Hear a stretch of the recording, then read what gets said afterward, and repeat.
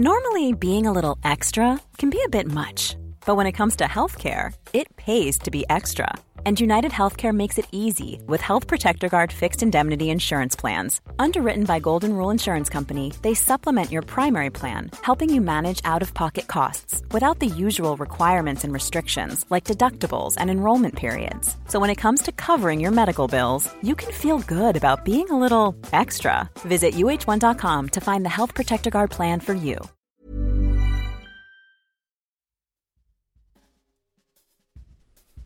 You're listening to Borders, stories about borders by the people who cross them. I'm Caitlin Pierce. The day I met Charme was also my first day teaching in St. Louis Public Schools. When Charme entered my classroom, she came up to me immediately to tell me that she was here and her name was Charme, not the name on my roll sheet. Then she sat down at her desk and eyed me suspiciously for the next hour and a half. It wasn't until later I found out that Charme was transgender, and she had reason to be suspicious of me.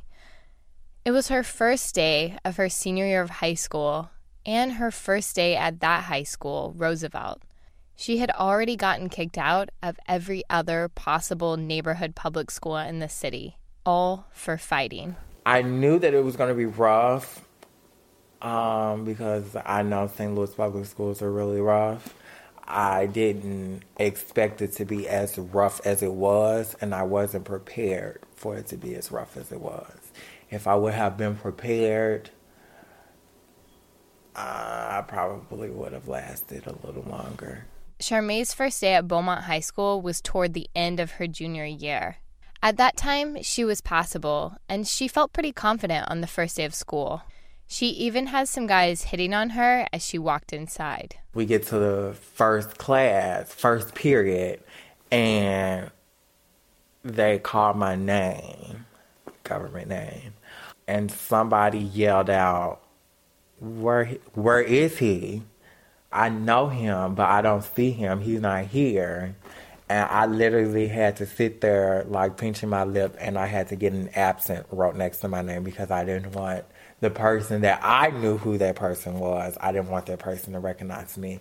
And that person ended up recognizing me, and it literally spread like wildfire. Like, oh my God, Tiante is here, and he's a girl.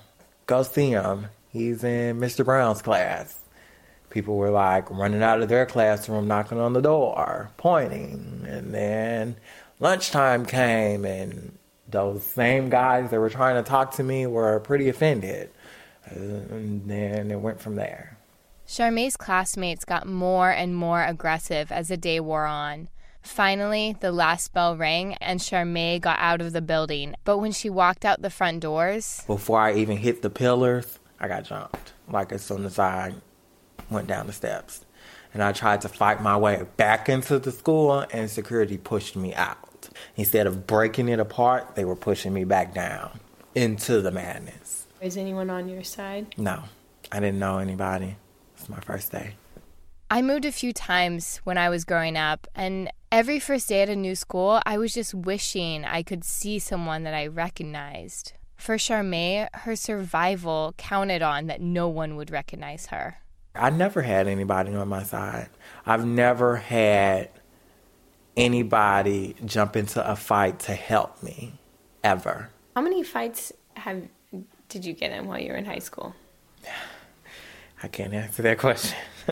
A lot. Fighting was so much of a norm for me. Like, I never knew people didn't have fights.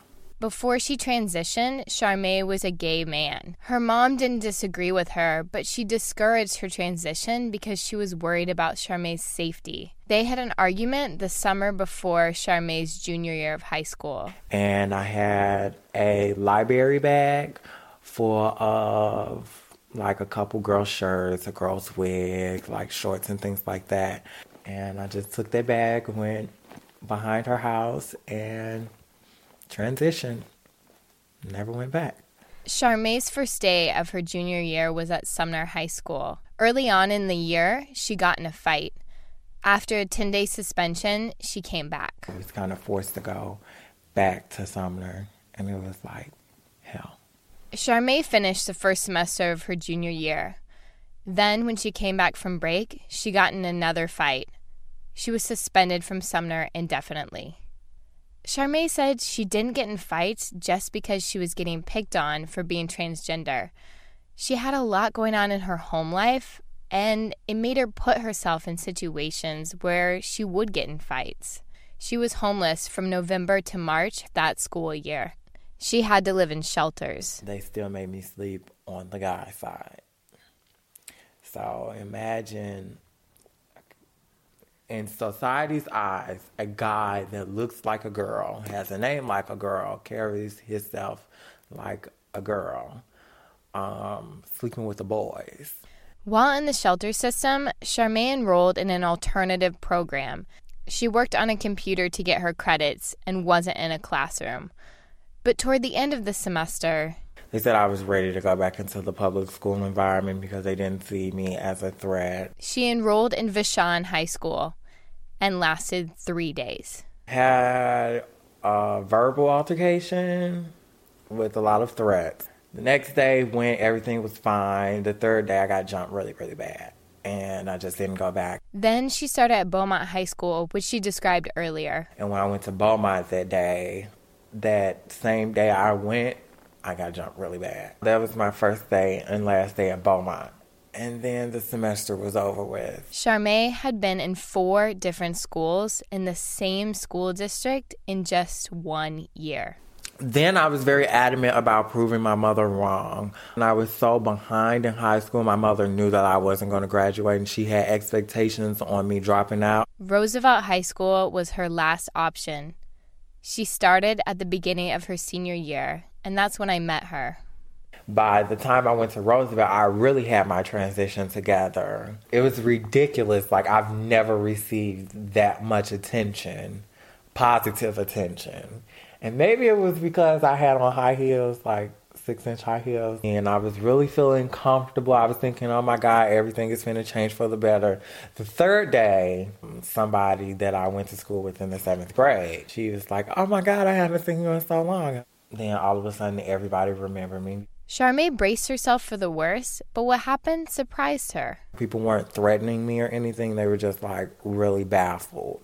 And, of course, like, the guys would crack jokes, but they would leave it at the jokes. She stayed through the entire year, attending her first homecoming and prom as a woman, and then her high school graduation.